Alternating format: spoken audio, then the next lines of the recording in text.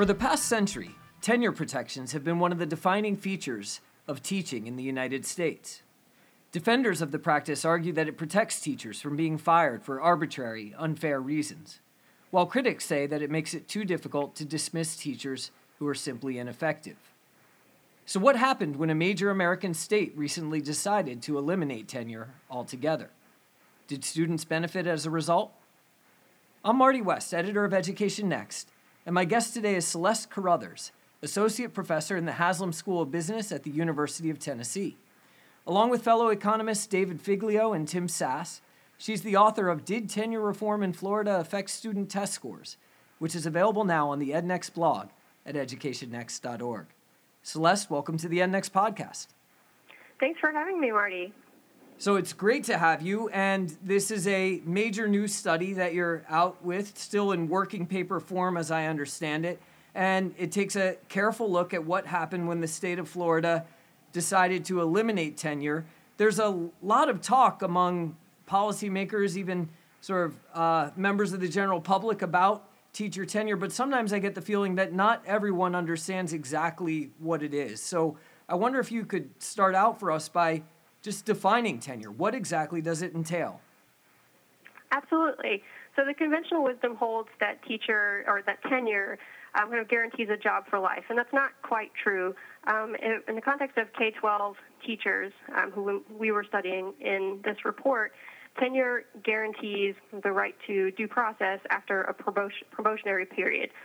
During the probationary period, teachers can be fired without cause or with cause after a few months. But after they can pass the tenure threshold, they have to go through a much more stringent due process to be terminated. So essentially it means that you can only be fired with cause. And I guess the point that a lot of people would make is that it becomes very difficult in practice to fire teachers with cause once they have tenure. And so to some degree, maybe it amounts to, in practice, something akin to a job for life. But at least technically, that's not what it means. That's right. And one of the things I really like about the paper is that you delve in a bit to the origins of tenure. I think a lot of people would assume that tenure for teachers was a consequence of the unionization of the teaching workforce in the 1960s and 70s. But you note that actually it was first introduced in the state of New Jersey in 1908. What was tenure intended to accomplish? Early on, tenure was intended to limit political influence in the hiring and firing of teachers and to limit the extent to which political patronage was a factor in who was hired and who was fired. And later, during the 1960s, teacher tenure was viewed as protection for teachers who were engaged in civil rights, protesting or advocating for school desegregation in the 1960s, or even going back to teacher views on World War I in the early 20th century. Yeah, so the original intention was really to protect teachers from, I guess, corruption in some sense, but really it serves a variety of potential purposes. As an economist, how do you think about, prior to conducting this study, what the likely implications of tenure would be for teacher quality and performance? What are the mechanisms by which we would think that this institution would lead to better or worse outcomes for students? Well, it's kind of ambiguous. So a protection like this you can think of as what we call a compensating differential. It's something that, is not represented in your paycheck, but that you value as a part of your job. And so that might be attractive to certain teachers. But kind of the lack of oversight and the very limited threat of dismissal for poor performance might also be attractive to teachers who are not particularly effective at advancing student achievement or are not interested in advancing student achievement in ways that policymakers would like to see. So it might make it easier to attract teachers despite relatively low salaries because sort of you're paying with security, but you might worry about exactly who's going to be most selected or most attracted to that type of arrangement. What about the incentives that teachers would have to, exert their best effort, at any point in time? Is that another mechanism by which you could think of tenure mattering? Absolutely. That is another mechanism by which you could think it matters. If you imagine tenure disappearing at a point in time for any given teacher, that might change the amount of effort that they want to exert on the different metrics, the different performance metrics that are measured and evaluated by their supervisors, by the districts, and by the state. So at a given point in time, if you take tenure away, that might enhance my incentive to work harder on moving the needle on student achievement and student absences and my observation metrics and other things that districts are tracking. And so that strikes me right there as a nice summary of the hypothesis that you found an opportunity to test by examining what happened in the state of Florida starting in 2011. So tell us a bit about this law, the Student Success Act, that provided you and your colleagues with an opportunity. Sure. So the Student Success Act was really a game-changing movement to really just change the face of teacher tenure in Florida and also teacher pay in Florida. And so rather than moving teachers to an effectively, permanently renewing cycle of contracts, aka tenure, teachers hired after the summer of 2011 would go through a probationary period and then be subject to annual contracts. And the renewal of these annual contracts would be determined at least in half by the performance of their students on standardized tests. So it moved a traditional tenure system into a very more metrics-based annual renewal contract system, and it also changed the pay structure from a traditional step lane pay scale that rewarded experience and advanced degrees to ones that a pay scale that placed more emphasis on kind of hard-to-staff subjects and on these evaluations that incorporated student achievement.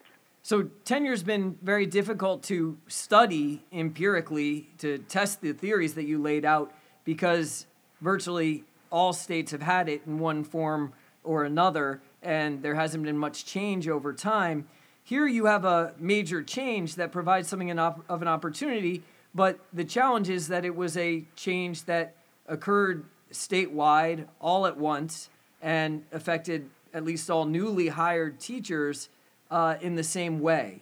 So how exactly did you and David and Tim go about trying to understand the effects of this quite sweeping change? Yeah, that's a very good point to make. So this was not a randomized controlled trial that affected some teachers and not others, or affected some schools and not others. It affected the entire state at one time, particularly anybody hired after July of 2011. And so what we did was we thought through the implications of the law and who would be evaluated and how stringently. And we kind of characterized schools as being more or less vulnerable or more or less exposed to the provisions of the SSA. In part based on metrics that existed prior to the SSA, like the typical share of teachers who were brand new. Schools that tend to have kind of a high rate of new rookie teachers after the SSA, these schools are going to be more vulnerable and more exposed to the new law since they're more apt to have teachers who were hired after that critical July 2011 time period. And so we kind of compared student achievement growth in schools that, for example, tended to have a high rate of rookie teachers versus those that had a low rate of new rookie teachers, and to see if those schools that were more exposed saw steeper student achievement growth over time. So the basic idea is that everyone's treated to some extent, and so you're going to compare schools that were more treated to those that were less treated, and you're going to define those schools based on their characteristics prior to the law coming into effect to sort of set up the best possible comparison.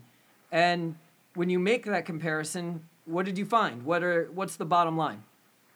So the bottom line is that, well, there are two parts. First, I like how you characterized the sort of dosage approach to the treatment effects that we were looking for. We were looking at schools that experienced a stronger dosage of the SSA relative to others. But those treatment differences were very small, and so in consequence, it might not be surprising that we ended up finding very small, potentially positive and statistically significant effects of these tenure reform provisions on student achievement. So those schools that were more vulnerable, we tended to see slightly steeper student achievement growth over time, especially among the initially lower performing students. And that's the bottom line. We found suggestive circumstantial, small, but positive and statistically significant effects. So the key question, it seems to me, is whether the right interpretation is that, I guess, the differences in terms of exposure to the policy that you're using to study it were small, and so therefore the effects were small, but really the overall effect of the policy could be much larger, or whether this was really just a change that appeared more substantial on paper than it was in practice. Which of those two interpretations do you feel most comfortable with at this point? I feel more comfortable with the first, in that we're looking at a small gradient of treatment, and so we might not be surprised that we see small treatment effects. We know on paper the law was fairly effective. It truly was a remarkable new way of evaluating and promoting teachers, and we know they have programs today, such as the Best and Brightest Scholarship, that are affecting 160,000 teachers or so, that are rooted in that evaluation system that came out of the SSA. Maybe about half or more of teachers are now on these annual contracts, meaning that they were hired after July 2011 or they opted into the annual contract system. So in terms of the practical day-to-day life of teachers, the law definitely had an effect, and it was a big one. But when we're looking at very short-term changes in student achievement, we're just not seeing a lot. We can rule out large negative effects. We're not seeing precise zero effects, but the estimated effects we are detecting are kind of small and positive.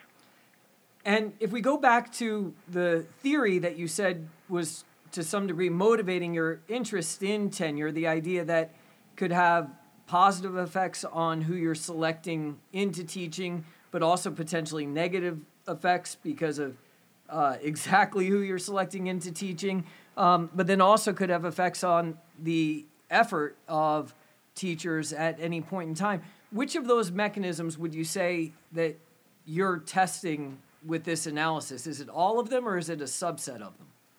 We're going to be testing for the net effect of all of them. I think it's a very interesting and very open question as to what happened to the teaching force after the SSA.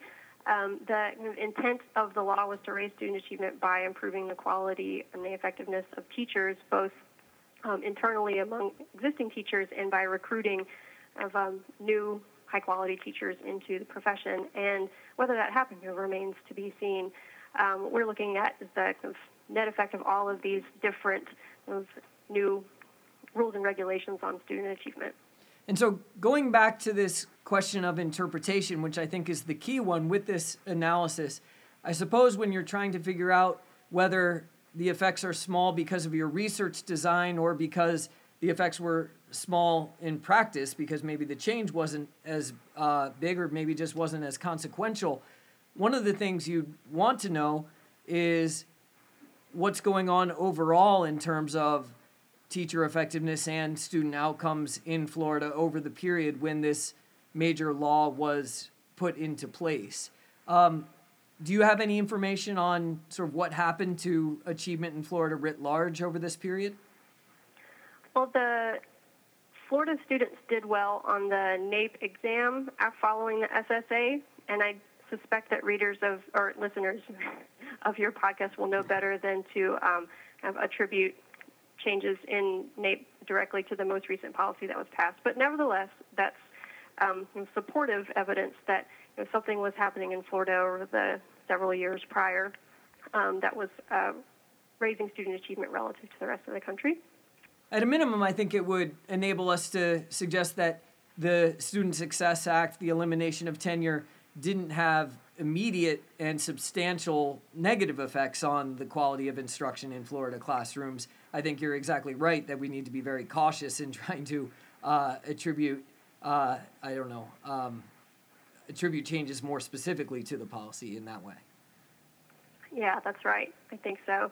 It's also important to note that the law itself changed quite a bit in the years following its passage. The requirement that student achievement make up at least half of a teacher's evaluation has been scaled down to a minority role. Districts were initially required to use the state's value-added modeling system and then ultimately not required to use it.